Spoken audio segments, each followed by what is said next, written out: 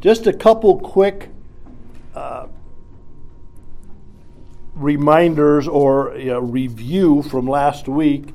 Last week we talked about God's throne, and I had these pictures. We were talking about a jasper stone. Jasper stone can look a lot of different ways, and these are pictures of jasper stones. And then we have a sardius stone that was in the throne of God. And then we have an emerald rainbow, and then we had thunder and lightning, and all that put together in one spot. Pretty incredible picture.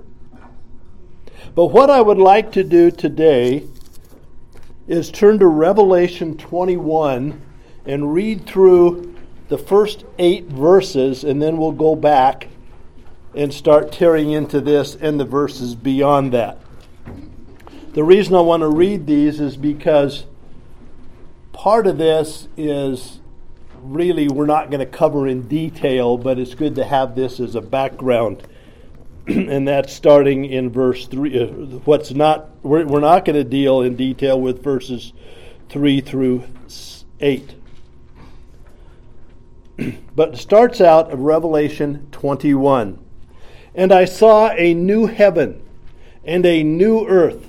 For the first heaven and the first earth passed away, and there is no longer any sea. And I saw the holy city, New Jerusalem, coming down out of heaven from God, made ready as a bride adorned for her husband. And I heard a loud voice from the throne saying, Behold, the tabernacle of God is among men, and he shall dwell among them, and they shall be his people, and God himself shall be among them. This is a fun verse.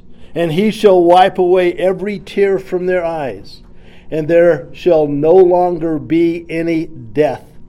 There shall no longer be any mourning, or crying, or pain. The first things have passed away. And he who sits on the throne said, Behold, I am making all things new. And he said, Write these, for these words are faithful and true. And he said to me, It is done. I am the Alpha and Omega, the beginning and the end. I will give to the one who thirsts from the spring of water of life without cost. He who overcomes shall inherit these things, and I will be his God, and he will be my son. But for the cowardly and unbelieving and abominable and murderers and immoral persons and sorcerers and idolaters and all liars, their part will be in the lake that burns with fire and brimstone, which is the second death. That's quite a warning too in verse 8. And we're going to cover that later on in our last week. But there's a lot of good stuff there. Today we're going to focus on the new heaven and the new earth and the new Jerusalem. Spurgeon said this. He says, Whenever we think of heaven, let us chiefly think of the Father. For in our Father's house are many dwelling places. And it is to the Father that our Lord has gone to prepare a tangible place for us. To this, Randy Alcorn added, he says, reduce heaven to something less than or other than a place. We strip Christ's words of their meaning. The Bible promises us that one day after the resurrection, heaven will be centered on the new earth, the place where God's people will live forever. You know, new is a word that can get us excited, doesn't it? A new car. That's a lot better than an old beater, right? A new house. A new wardrobe. New golf clubs. They always can make you a better golfer, right? A new season. A new year. You know, one thing that's odd to me, maybe just me, but maybe not, is New Year celebrations. You ever watch Times Square where everybody's screaming and yelling because, it's another day. right? But we get all excited about new, a new year. There's something that's fresh and untarnished about things that are new. And if any of those things, or whatever gets you excited about new, those get you perked up, how about a new heaven and a new earth? That's going to be different. As we get a more accurate idea of heaven, where we are going as believers, it should encourage us. Remember the minister who told Randy Alcorn that whenever he thought about heaven, he got depressed, thinking he was going to be to an endless tedium? Clearly, that guy had no concept whatsoever of what heaven is like. So what will having a proper understanding of heaven do for us? Well, among other things, and we've mentioned it before already today, it's going to give us a proper perspective of this life. And when that happens, having heaven on your mind will change how you live your life. And it will change it for the better. A guy named Herman Rijberbos, who died in 2007, he was a Dutch theologian and a biblical scholar, said this: "We cannot understand biblical revelation, human history, or the events of our own lives if we do not grasp God's plan for the new heavens and the new earth. Christ's redemption of an all-inclusive divine drama of a cosmic struggle, the goal of which is to bring back the entire created cosmos under God's dominion and rule." So everything that's created will become under God's dominion and rule. So this week we're going to take a look at the new heaven and the earth and the new earth, including the new Jerusalem that's described in Scripture. Again, I can't overemphasize this. I'll probably say it many more times. All these so-called first-hand accounts of people going to heaven and come back and tell us what it's like are total garbage. Total garbage. If I had the time and the energy, I would take and line them all up to each other, and you could see how they all contradict each other. Well, that means they're all going to a different place, or they're all imagining a different place, which is probably more the case. MacArthur stated this, and there'll be a lot of MacArthur quotes in through here, but I won't tell you each time, but this is the first one, and I'm going to bring up. He says, "Right now we have an old earth and an old heaven. They have been touched by sin. They have been marred by the fall. And only the third heaven, which we talked about last week, is pristine, pure, and flawless. But in the recreation, there will be a new heaven and a new earth, the final state called the new heavens and the earth and the new earth." Now, I was thinking about that as I read that quote, and two words just jumped out at me. And that is, he said, the final state. What we are looking at when we explore what the Bible has to say about the new heaven and the new earth is the final, the eternal, the unchanging state. It will not ever need to be improved upon, remodeled, updated, upgraded.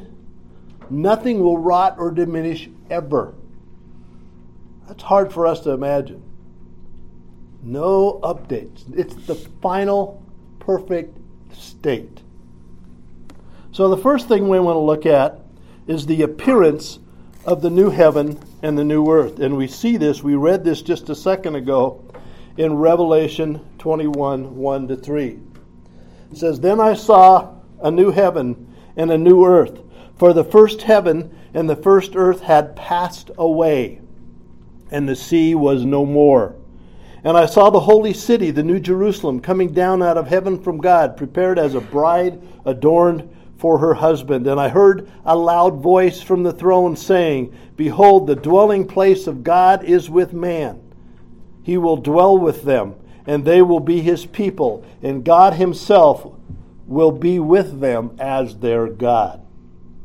So regarding the chronology of events, we are at the end of time as we know it. Satan, the fallen angels, the unredeemed, are now for eternity in the lake of fire, as told in the prior chapter of Revelation 20. So that's all done. The millennium is over. Satan has been judged for eternity. The universe as we know it no longer exists. God has created a new heaven and a new earth, the dwelling place for the redeemed. Ephesians 1, 7-10 refers to this when it says this. In him we have redemption through his blood for the forgiveness of our trespasses, according to the riches of his grace, which he lavished upon us in all wisdom and insight, making known to us the mystery of his will, according to his purpose, which he set forth in Christ, in the verse 10, as a plan for the fullness of time, to unite all things in heaven and things on the earth. Well, this is that plan come together. We also read in Isaiah 66, verse 2, For as the new heavens and the new earth that I shall make remain before me, says the Lord, so shall your offspring and your name remain. So what Isaiah predicted is now a reality, as John tells us in Revelation. Now the word new heaven, new earth, is an important word because there's a couple words for new. One of them means new as opposed to old. It's neos, new as opposed to old. The word that's used here, my understanding, is kainos, which is new in quality.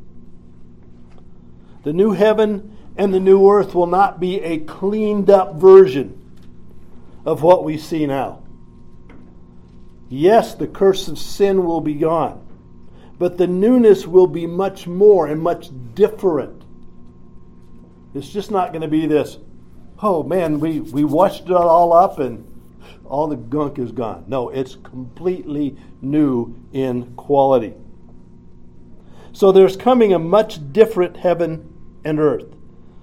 While it's new in the terms of chronology, the point here is that it is new in kind. The quality is completely different from what we know now. Now, it's fun to think of a new heaven and a new earth where all the miseries that we know now will be gone. An earth whose every part will flow with holiness and the peace of God. There has to be a new heaven and a new earth. Why? Well, verse 1 says in Revelation 21, the first heaven and the first earth had passed away. It's gone. So there has to be a new one. Now, the passing away of the old earth is described in Revelation 20, verse 11. It's also told in Luke 21, 33, and in Psalm 102, 25 to 27. Now, in Psalm 102, we'll quote just that one. It says, Of old you laid the foundations of the earth. The heavens are the work of your hands. They will perish, but you will remain. They will all wear out like a garment. You will change them like a robe, and they will pass away. How hard is it to change a robe? That's what's going to happen. In verse 27, but you are the same, your years have no end. So this huge universe that we have, we talked about how big it was last week. 93 billion light years across? so far, might be late, might be bigger later, will be uncreated. Is that a word? Its place, and in its place, God will create a permanent new heaven and new earth that's a different kind. Well, what's the new going to be like? Well, let's see what we can find out. Hey, Bruce? Yes? Question on new. Is that word that you're talking about kind of like, as a believer, you're a new creation, which means like a new species type? I haven't checked to see if it's the same word, but that would be a good check to see if it's the same word when we are a new creation in Christ Jesus. If it's the same kainos as it is here, it could be, but I didn't check that. Because if I remember right, it's something completely new. It's not like you had an old coat, they had holes in it, and you bought a new coat. Mm-hmm. But, it very well could be. Okay. Yeah, I didn't look that up, but that's a good question. The one thing we know that this new heaven and this new earth will be truly home, as home should be. The believers, the ones that are there, will belong there, and they will feel as if they belong. Homes bring familiarity. They bring communion with loved ones. And we can be ourselves. We're not outsiders. We all fit in. And at the end of verse 1 of Revelation 21:1, we read a first kind of a clue there. There's no longer any sea. It's interesting to try to imagine how this would look and function. Couple thoughts to there's no more sea. First thing is the Jewish people were not sailors. They had a fear of sailing, a fear of the sea. It was the Phoenicians of that day who were the seafarers. Herodotus wrote that the Phoenicians, now this is interesting to me. I read this one, wow. That the Phoenicians circumnavigated Africa in 600 BC, starting with the Red Sea and going around. With a desire for trade, they sailed beyond the Mediterranean's traditional safe limits. They were credited with many important nautical inventions and had a firmly established reputation as the greatest mariners of the ancient world. Not the Jewish people.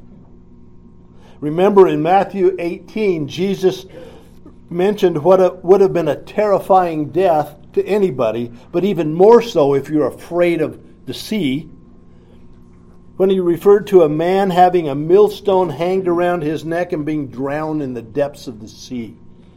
To the Jewish person, they didn't want any part of that, because the sea, storms, seasickness, but storms and death and drowning, and they didn't like that. Now, the other thing, 71% of the Earth's surface is covered with water.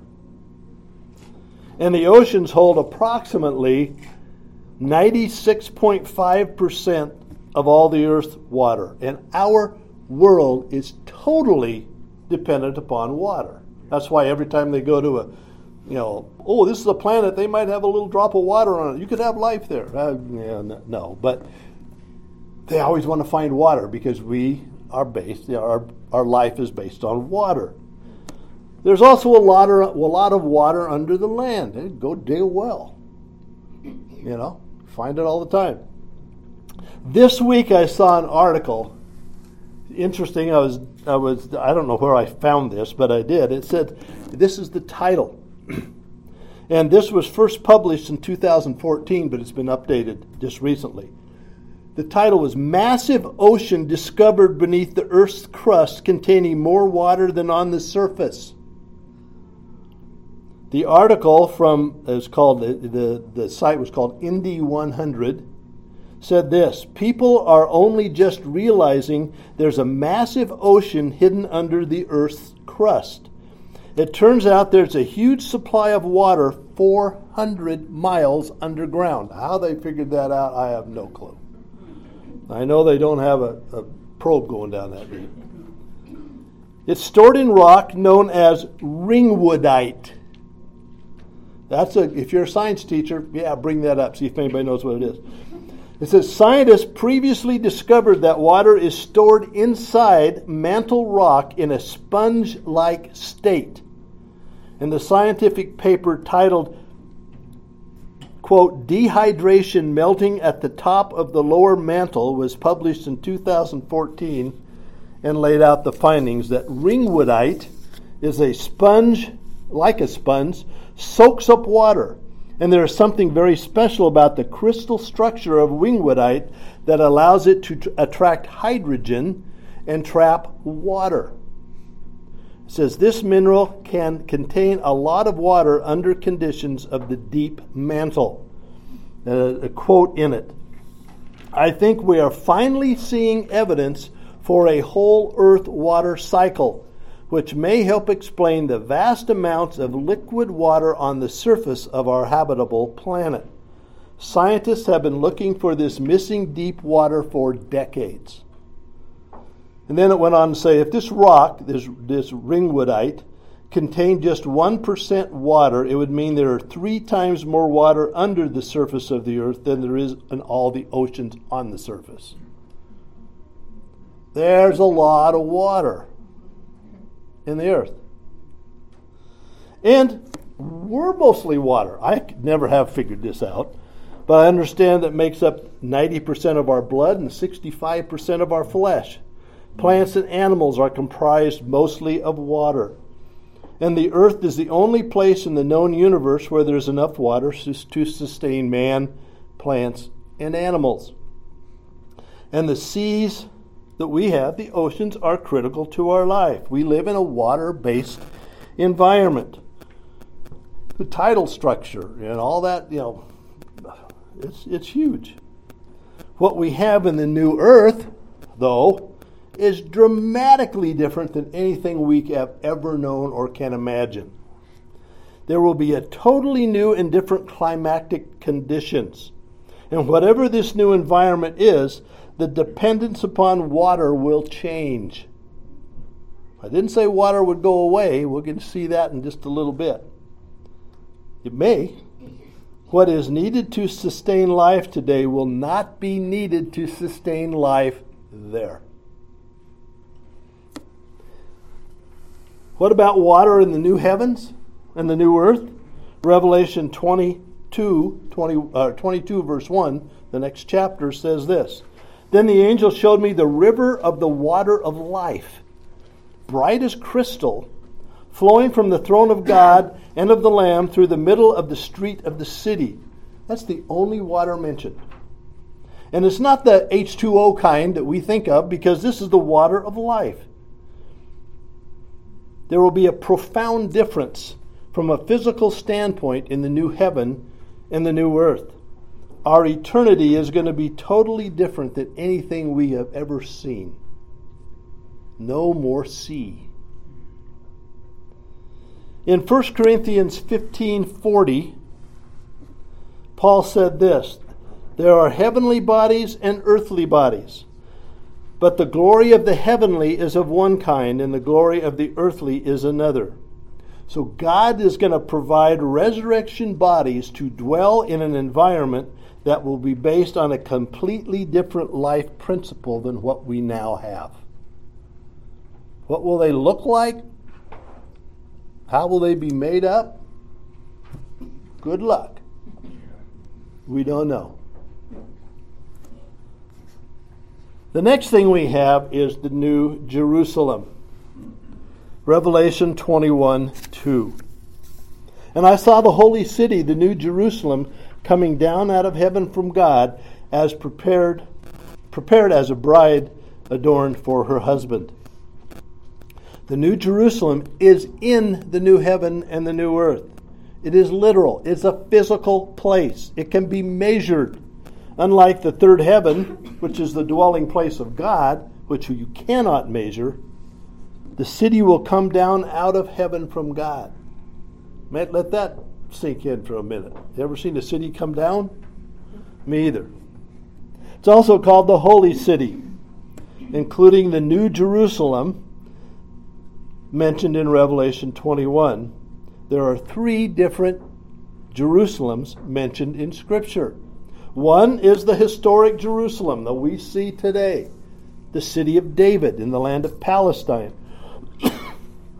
Even the historic city Jerusalem today is called the Holy City, even though it's not holy. And we see that called in Isaiah 52 and Matthew 4 and Revelation 11. It was holy in that it was set apart and devoted to God. Second, we have the millennial Jerusalem that will exist during the 1,000-year millennial reign. That's to come. But here we have the eternal city, the New Jerusalem. And this is not holy only because it's set apart to God. It's holy because everyone and everything in it is holy, without sin, without blemish. In ancient times, cities were a place of safety. They were a place of culture, where you socialized, you had activities, you had food, you had communion with others. That happened in cities. It's hard to imagine, or it's impossible maybe to imagine, a holy city. Certainly no city today would qualify. Our cities are full of pollution, wickedness, decay, corruption, crime, iniquity, decadence, and you could go on and on and on. I know people love to look at cities. Oh, it's such a beautiful city. I don't look at the skyscrapers. I look down in the other parts a lot of times, and I think they're gross. But tall skyscrapers are pretty to look at, but every city has those areas, those streets that are run down. They're dirty, decaying, full of poverty and homelessness, drug-infested. And for many cities, that's the majority of the area. Recently, I watched a YouTube, I think it was a week ago, on the 20 most densely populated cities in the world. If you ever want to figure out a place you don't want to go live, go watch this. It was depressing to look at the filth and the chaos that the residents put up in. Some of them were pretty nice areas. 2 of them were in the United States, by the way. Some in China, some in the Philippines, some in India. It's across the world. But it was yuck. But this city will be totally different. Try to imagine total harmony among all the inhabitants, full true oneness, godly living, and God is there with an uninterrupted and eternal fellowship with Him. John 14, Jesus said this. Many of you know this passage. Let not your hearts be troubled. Believe in God. Believe also in me. In my Father's house are many rooms, and if it were not so, I would have told you that I go to prepare a place for you. And if I go to prepare a place for you, I will come again and take you to myself, that where I am, you may be also. So Jesus is going to prepare this place. Hebrews 11:10 tells us that Abraham was looking forward to the city that has foundations, whose designer and builder is God. Well, this is that city. Back to Revelation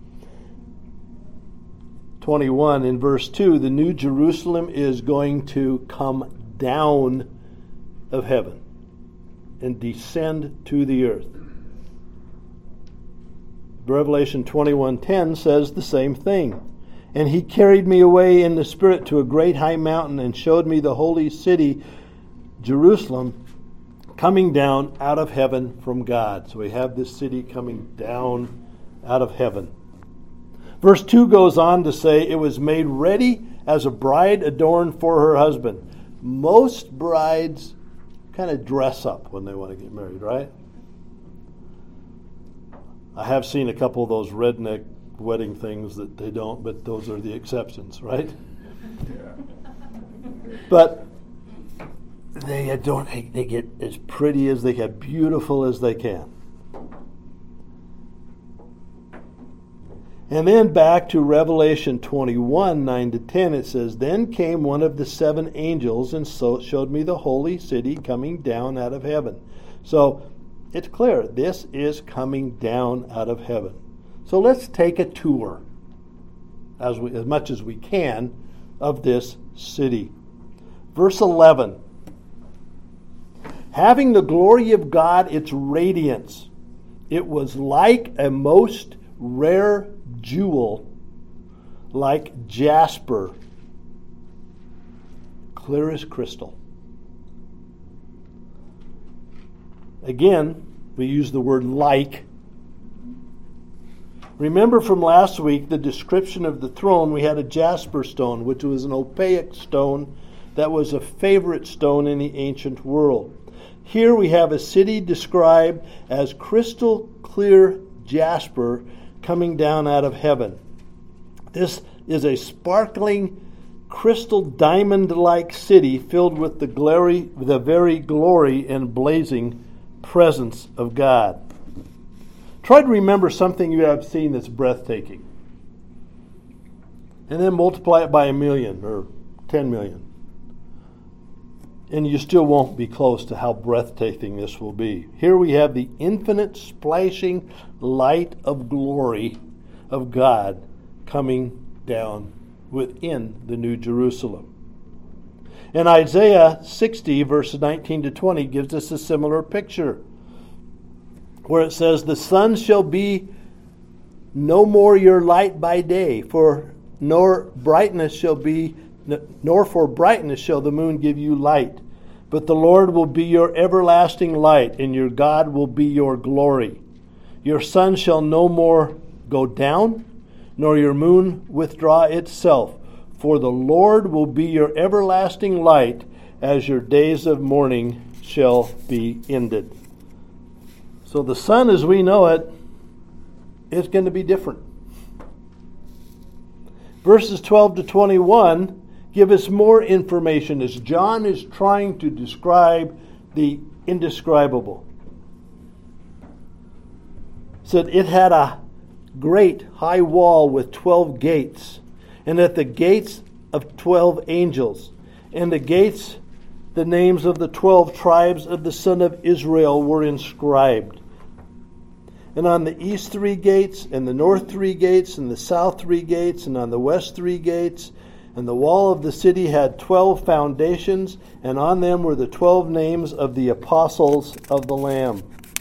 And the one who spoke with me had a measuring rod of gold to measure the city, and its gates and its walls. The city lies 4 square, its length the same as its width, and he measured the city with his rod, 12,000 stadia, 1,500 miles. Yes? Another question. I'm looking over here where there are 12 gates, and each one has an angel as a guard. Did you just add a guard, or when I think of a guard, I think of a prison with guards that are keeping somebody in, keeping somebody out, or something special where. Well, what would be the need for protection? I had that same question. I didn't find. I don't feel too bad. I didn't. And his question is, why would you have angels as guards? Because no one will go in there unless they're redeemed, because they're not going to be non-redeemed there. I think it's just a picture of the security of the city. Because cities were for security as much as anything else. Sure. And they stationed guards at the city gates all the time to let people in and out. And they'd lock the gates at night and wouldn't let people in. That's to maintain the security of the city. So that's what people were used to seeing. In the original, is that word guard in there? Or, as I read the verse, it doesn't say anything about guard. And I just wondered where that if that's actually in the original. I have not checked the original, Okay. but I don't. They're not going to be guards like we think of guards to keep the bad people away, because the bad people aren't going to be there anyway. Sure. That was kind of my point. Okay. Sorry. I think I might have something more on it later, but All right. keep on asking those questions I don't have answers for. So the city is the measured the same as its width. The length is width, 1,500 miles. Its length and width and height are equal, 1,500 miles cubed. He also measured its wall, 144 cubits, or 72 yards approximately, by human measurement, which is also an angel's measurement. And the wall was built of jasper, and the city was pure gold like clear glass. And the foundations of the city were adorned with every kind of jewel. The first was jasper, the second sapphire, the third agate, the fourth emerald, the fifth onyx, the sixth carnelian, the seventh chrysolite, the eighth beryl, the ninth topaz, the 10th chrysoprase, the 11th jacinth, and the 12th amethyst. And the 12 gates were 12 pearls, each of the gates made of a single pearl, and the street of the city was pure gold like transparent glass. Whoa, you got that? Yeah. Right. It's a symmetrical city. It has a great high wall. Like I just mentioned, cities provided security and protection in an ancient world. Now we're going to find out a little later that the gates are not going to ever be closed, but the gates will be there, and they'll be gates of pearl. To be outside the city wall back then was to be exposed to wild beasts and robbers and weather. Now the 12 gates, each one has the angel guard, as we just said, as a guard. I think is more symbolic than anything. And each gate has the name of a tribe of Israel that shows God's eternal covenant with the nation Israel. Even though it is called the bride city, it's also identified with Israel. And it's a place where all the saints of all the ages will go. Now 12 is apparently the number of completeness. There are 12 gates, 12 angels, 12 tribes, 12 foundations, 12 apostles, 12 pearls, 12 kinds of fruits, we're going to find out. 12,000 furlongs by 12,000 cubits. I mean, it's 12 is there a lot. Now, gates imply that you can come and go, which indicates that travel will exist in heaven. You can come and go. And perhaps this is speculation, because God can take us to the third heaven in, as we talked about last week, the twinkling of an eye. We may be able to travel in the new heavens and the earth rather rapidly. Who knows? It doesn't matter. If it takes 20 years to get from here to there, so what? It's not going to be a year anyway, right? But the gates show that we can and will go in and out. And the 12 foundation stones,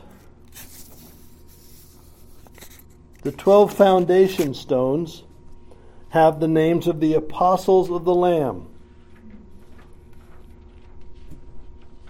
Did you notice the mention of the Lamb, which is the sacrificial name of Christ? He will forever and always be identified with his role as a lamb. And in verse 15, we have a rod of gold that's used to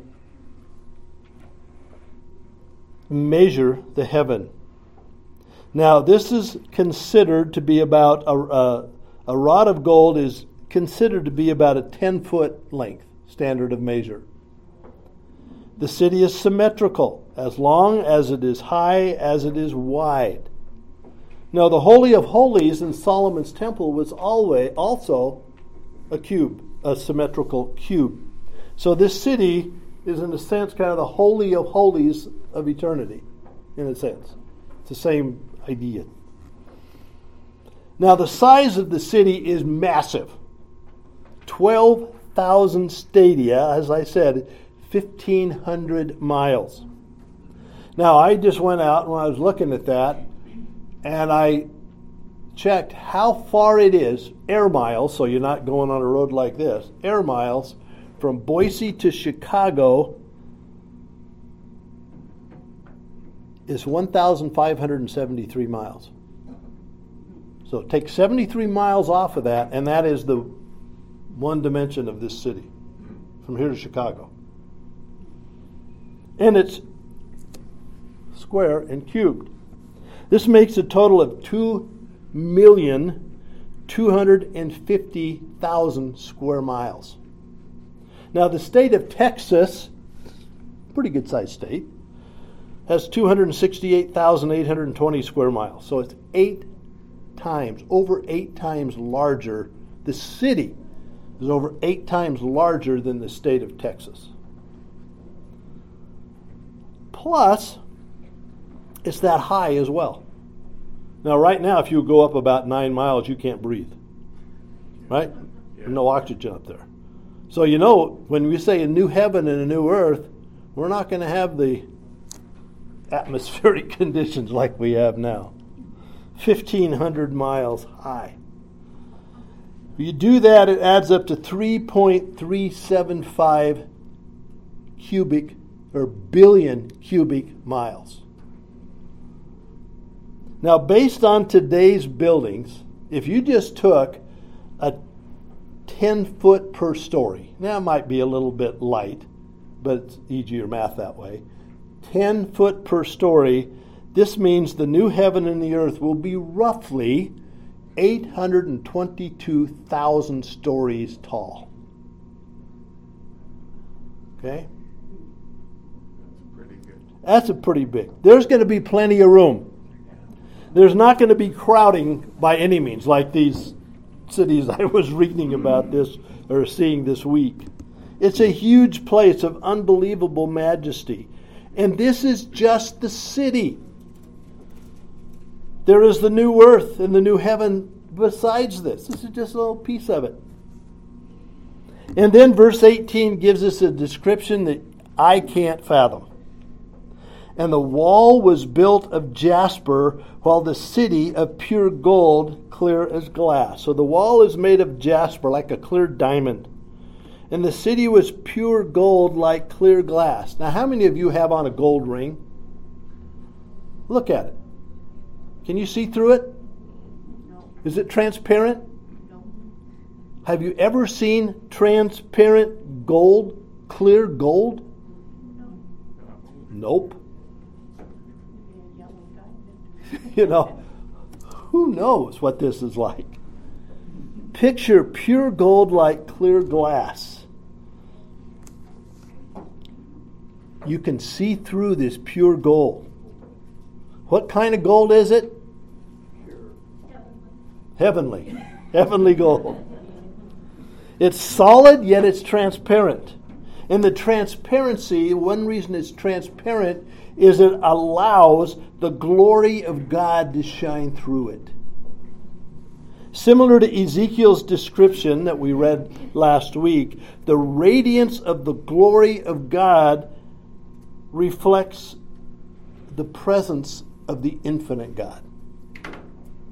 It's solid, yet it's transparent. And then John describes the foundation in verse 29 or 19 and 20. The foundations of the wall were adorned with every kind of jewel. Now, if you read through these jewels, it's hard to get an idea. I have a brother-in-law who has a degree in geology. He can tell you about all these things. I can't. Okay? But I looked up, and the foundation stones, kind of like those. Okay? You've got jasper and sapphire and agate and emerald. And you got to remember now, this these foundation stones go 1,500 miles this way and 1,500 miles this way and 1,500 miles. They're not little things you put in a ring. And how are they mixed in there? I have no idea. It's something that no one has ever seen. Jewels with dazzling colors create this dazzling picture. Transparent glass, diamonds, gold color. The whole thing is beyond description.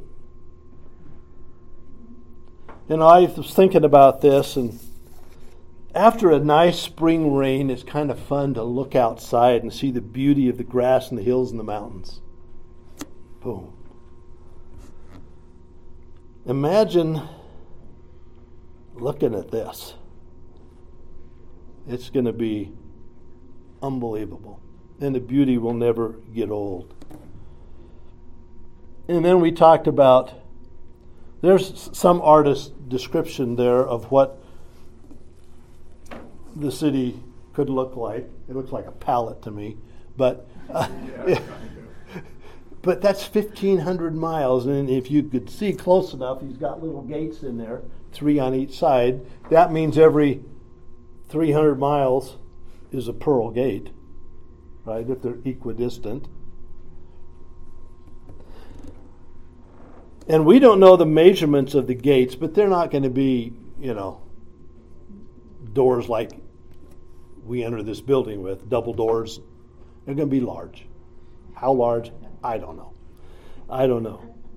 But the other thing is the pearl is made, and you know this, by a small animal who has to be wounded to make a pearl. As the oyster treats the wound, it creates a pearl. And so we enter heaven through a gate of pearl. It's symbolic of the one who was wounded for us. Yeah. What's that? He did go up there to make it. Yeah, but it's symbolic of that. And it was through his wounds we are healed, as we see in 1 Peter 2:24. It says, he himself bore our sins in his body on the tree, that we might die to sin and live to righteousness. By his wounds you have been healed. So there's more than just, that's pretty. What's it show? It shows what Christ did for us. And this is God who did it for us. That's beyond me to understand the depth of that. And verse 22 and 23 go on to say, and I saw no temple in it, for the Lord God, the Almighty, and the Lamb are its temple. We talked about this a little bit last week with Ezekiel. The city has no need of the sun or the moon to shine on it, for the glory of the Lord gives it light, and its lamp is the Lamb. So we have a world with no seas, and we don't need a sun. And we won't have a night. It's going to be interesting. Okay? Everybody got that? Oh, and the city will go up 1,500 miles. And it'll be transparent gold, and the glory of God will shine out from around it. And in this city is the Lord, the God Almighty, is its temple.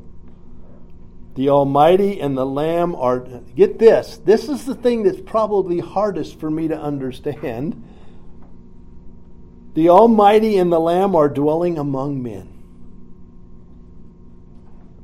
God is among men. This is God's presence. Light literally coming from God. Verse 24, by its light will the nations walk, and the kings of the earth shall bring their glory into it. So this verse tells us a lot. Nationalities will exist. There will be leaders who will bring their glory to God, and the glory of God will be over all men and nations. There is no glory in others or in yourself, and any rule of other men is nothing. All kinds of people will be there, and they will give up their glory to God. Verse 25. We talked about the gates and the angels. But its gates will never be shut by day, and there will be no night. So you're not going to shut them at night because there isn't a night. Right? Because there is no night, the gates will never be closed. Like I said, in ancient times, you closed the gates to keep people from coming in for security and protection. But here, you have perfect security and perfect protection. There's no need to close the gates. Verse 26, they will bring into it the glory and honor of the nations. And verse 27, but nothing unclean will ever enter it, nor anyone who does what is detestable or false, but only those who are written in the Lamb's book of life. There's going to be no rivalries for God's glory. Ancient cities, by the way, kept rolls of their citizens, and guards were posted at the gates to keep out the criminals. Yeah, you're not on the list. Those guys, ancient people were a whole lot smarter than we think they were. We think that well, we're smart. Yeah, we got computers. No, they were very intelligent people. But that's the context. As people would have read this, they go, huh. My name is written in the Lamb's book of life. The gates will never be closed, and I can go in and out. And then in verse 22 of chapter 22, we go on. I think we'll get done today. Verse 22, chapter 22, verse 1. He showed me a river of the water of life, clear as crystal. I don't know about you, but have you ever seen the Red River between Texas and Oklahoma? Yeah. It's ugly. I mean, it's kind of cute, but the water is anything but crystal clear. It's called the Red River because it's red. There's sediment in it all over, right? But this is perfectly clear, beautiful water. Only it's not water like we know it. It's the water of life. Clear as crystal. Coming out from the throne of God and the Lamb, and of the Lamb, or the throne of the Lamb, in the middle of its street. So in the middle of the street in heaven, this transparent gold street, is this river coming out, the river of the water of life. And on either side of the river was the tree of life, bearing 12 kinds of fruit, yielding its fruit every month. Hey, no winter. Sorry for you skiers. But, yes. I was going to tell you about the Glacier National Park in Montana. The river that comes out of that mountain is an emerald green, crystal clear. Yeah. Beautiful. You want to go down and have a drink. My parents used to have or they still do. My niece has it now. Water up in just before you get to Warren, and my mother-in-law used to test water for the city or for the state. Whether it had bacteria and stuff in it, and she would test this water from the Sesesh River, and it was actually purer than the drinking water in Boise. So there are those types of things when it comes out of a glacier, just absolutely gorgeous. That's what we see here.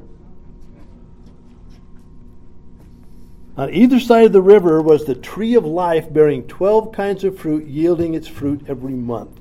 And the leaves of the tree were for the healing of nations, or the wholesomeness of nations. Now, William Hendrickson suggested that the term tree of life is collective like a river in an avenue. So it would be an avenue going, who knows? But I mean, avenue going down, and that he thinks that there's not a single tree, but an entire park or row of trees, and therefore the city is full of the tree of life. It could be. And it would grow on both sides of this river. Now, and remember, in the Garden of Eden, there was a river with 4 branches that watered the garden. And here we find the New Jerusalem flowing right out of the throne of God, right down the middle of the city, a crystal clear celestial river with the water of life. It's incredible. I mean, now a river, especially back then, and it still is now, but think about Israel. A river was to a person living in a barren place like Palestine a place of comfort and rest and sustenance. I mean, water was key. And like we said earlier, this is a different kind of water. It's not hydrogen and oxygen. We don't know what it's like. And then there are the trees of life we eat for enjoyment, not for sustenance. And the word healing here, where it says, and the leaves of the tree were for the healing of the nations, it's where we get the word therapeutic from. Health-giving. And the leaves don't just provide healing for sickness, they promote enrichment of life, because there's not going to be any sickness there. They're for the sheer joy of eating, and the water is for the sheer joy of drinking. And then verse 3 of Revelation 22, it says, the best description of all. All this incredible stuff. I think this is the best. No longer will there be any curse. No curse. What is cursed? Man. Creation. The culture of mankind will no longer be inhibited by the curse of sin. Christ's gain will be a complete victory, which includes the victory over the creation and our bodies. Death will be destroyed. Now, every year at Christmas time, all the Christians and most of the pagans sing, "Joy to the world." This is what that song is talking about. The Lord is come. It speaks to this victory. Let earth receive her King. God will transform this old earth into a vital new earth, fresh and uncontaminated, no longer subject to death and destruction. We have never seen what this is going to be like. And on top of that, we've never seen the earth as God initially created it before sin. But the New Jerusalem is going to be incredible. It's going to be a great reality. And then lastly, we will see the personality of the new heaven and the earth, and the new earth. Verse 3. And I heard a loud voice from the throne saying, now if it's loud, it's something that's important to be heard. Pay attention. Saying, behold, the dwelling place of God is with man. He will dwell with them, and they will be his people, and God himself will be with them as their God. God is no longer far off. The word for dwelling place is the place where you live. It's God's abode. Talk about amazing. God living in the same place, the same house, the same city as his saints. This is a promise of God in Leviticus 26, where we read, I will make my dwelling among you. I will also walk among you and be your God, and you shall be my people. God is now making his home with the believers in the New Jerusalem. Now remember Jesus' prayer. We've talked about this a couple times in John 17:24, where Jesus said, Father, I desire that they also whom you have given me will be with me where I am. This is now being answered. Now, the most glorious reality about heaven is not the transparent gold. It's not the incredible foundation. It's the reality of God himself. Remember 1 Thessalonians 4:17, where Paul summarized what happens to all believers. So we will always be with the Lord. The greatest joy of heaven is not the beauty. It's not the experience of a corporate praise. It's not reunion with loved ones. The greatest joy of heaven is to be with God. In our current unholy state, it is more comfortable to know God only from a distance. Remember Isaiah 6? In seeing the throne of God, Isaiah fell on his face and said, "Woe is me, for I am lost." Peter, after the resurrection of Christ, cried out from the depths of his heart, "Depart from me, for I am a sinful man." But now, it's going to be joyous to be in the presence of God. We will be given an eternal and expanded vision of God. This is reflected in Revelation 21, 22, and 23. For the glory of God illuminates the new heaven and the new earth and blazes its light through the new Jerusalem. Now, in the oriental courts of ancient times, kings were rarely seen. They were secluded, and it was a privilege to be able to see them or go into the presence of a monarch. Only very few privileged people could see the king. But now we have this privilege that would be great, to dwell with God. Psalm 42, 1 and 2. This will come to pass. As the deer pants for the flowing streams, so pants my soul for you, O God. My soul thirsts for God, the living God. When shall I come and appear before God? What we will see of God in the holy city and the new heaven and the new earth, it's hard to say. We will see all that we can and all that we need to see. Whatever limitations may exist on us as glorified people, we will be able to see to that limit. We will not be able to embrace the full infinity of God because we're not going to be infinite. When I like this one, I don't remember where I got this quote. We will not know God exhaustively, but we will know Him accurately. John Calvin wrote this: "Our glory will not be so perfect as to be able to comprehend the Lord in His absolute Godhead. Even at the last there will remain an impassable distance between Himself and us. But we will see Him accurately in all that we need to see." We will be able to see more than we can imagine. We will see God face to face, literally in the glorious light of His presence. Remember 1 John 3:2. 1 John 3:2 says this: "Beloved, we are now children of God, and it has not appeared as yet what we will be. But we know that when He appears, we will be like Him, because we will see Him just as He is." And in seeing God with our glorified eyes, we will be overwhelmed and eternally awed by that sight. Psalm 17:15 says this: "As for me, I shall behold your face in righteousness when I awake.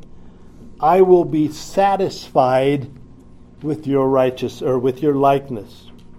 I had to ask myself in closing here, what satisfies me?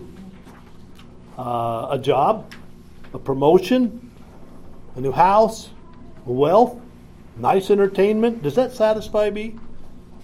How about to know God, to see God, and to see Him face to face and gaze on His glory and be made like His Son?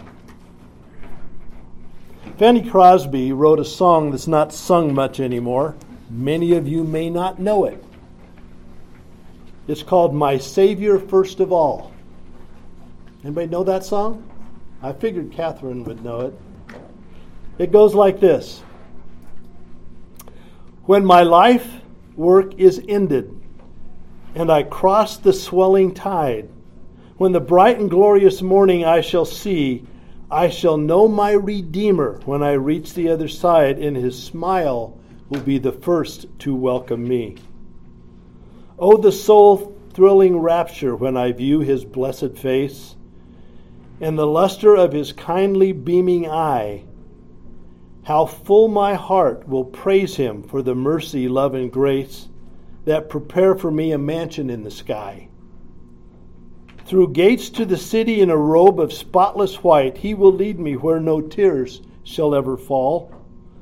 In the glad song of ages I shall mingle with delight, but I long to meet my Savior first of all.